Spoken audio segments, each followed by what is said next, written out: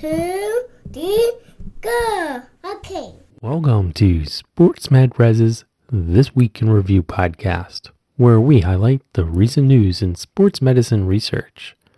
Over the past week, we've had one post on sportsmedres.org. That's res.org. In this post, we summarized a study where the authors found that a mindfulness training program reduced the number of injuries, days out of play, and improved attention, perceived stress, and anxiety levels among male soccer players. If we take a closer look at that post, we find that the authors conducted a randomized trial to determine if a 7-session mindfulness acceptance commitment approach could decrease the number of acute sports injuries in soccer compared to a 7-session educational program on psychology of injury. The authors also assessed if the mindfulness intervention influenced psychological changes such as anxiety, stress, or attention that could influence the rate of acute sports injuries. All mindfulness sessions were 45 minutes and performed in small groups of about 15 participants. The mindfulness session started with shared feelings, followed by a presentation on a specific mindfulness topic. At the end of the sessions, the athlete was given a mindfulness exercise specific to that session's topic. The athletes logged how long they practiced the technique daily. Meanwhile, the control group also met for 45 minutes once per week and was delivered content from a book on psychology of sport injury. The coaches provided the authors data on the athlete's exposure. 2 staff members recorded any injury and interviewed the coach or athlete for additional details.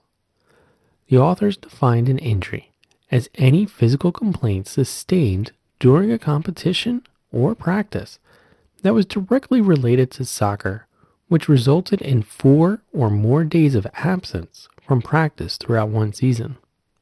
For this study, they focused solely on acute injuries. The athletes completed several patient-reported outcome measures before the intervention and then monthly for 5 months. Coaches and athletes also completed a survey regarding how satisfied they were with the program. Overall, the mindfulness program reduced the number of injuries, days lost to injury, anxiety, and stress compared to the control group. Additionally, the mindfulness group reported greater attention and state of mindfulness compared to the control group. Finally, both coaches and athletes reported high satisfaction rates with the mindfulness program. The authors of this study demonstrated that a mindfulness-based training program might be an effective strategy to reduce the incidence of acute sports injuries in soccer athletes in one season. The mindfulness intervention reduced the number of injuries, mean time lost to injury, and reduced anxiety and stress levels, as well as improved mindfulness and attention during one season. The author suggested that mindfulness training may improve attentional processes, such as quicker reaction time and more accurate movements that could decrease the susceptibility to injury. Additionally, athletes in the mindfulness group reported decreased perceived anxiety and stress levels, which may also decrease the risk of acute injury. Furthermore, mindfulness practice may reduce the influence of emotional factors by helping an athlete focus more attention on the current training or competition. It is also important to note that both coaches and athletes were satisfied with the mindfulness program, which suggests that this strategy could gain buy-in and have good compliance. Medical professionals should encourage and implement mindfulness strategies to help prevent injuries. Don't forget that we also share extra material on social media. This week's most popular post was a special episode of our podcast discussing the implications of the current pandemic on sports medicine research. This discussion was with 3 of our writers who are also doctoral students.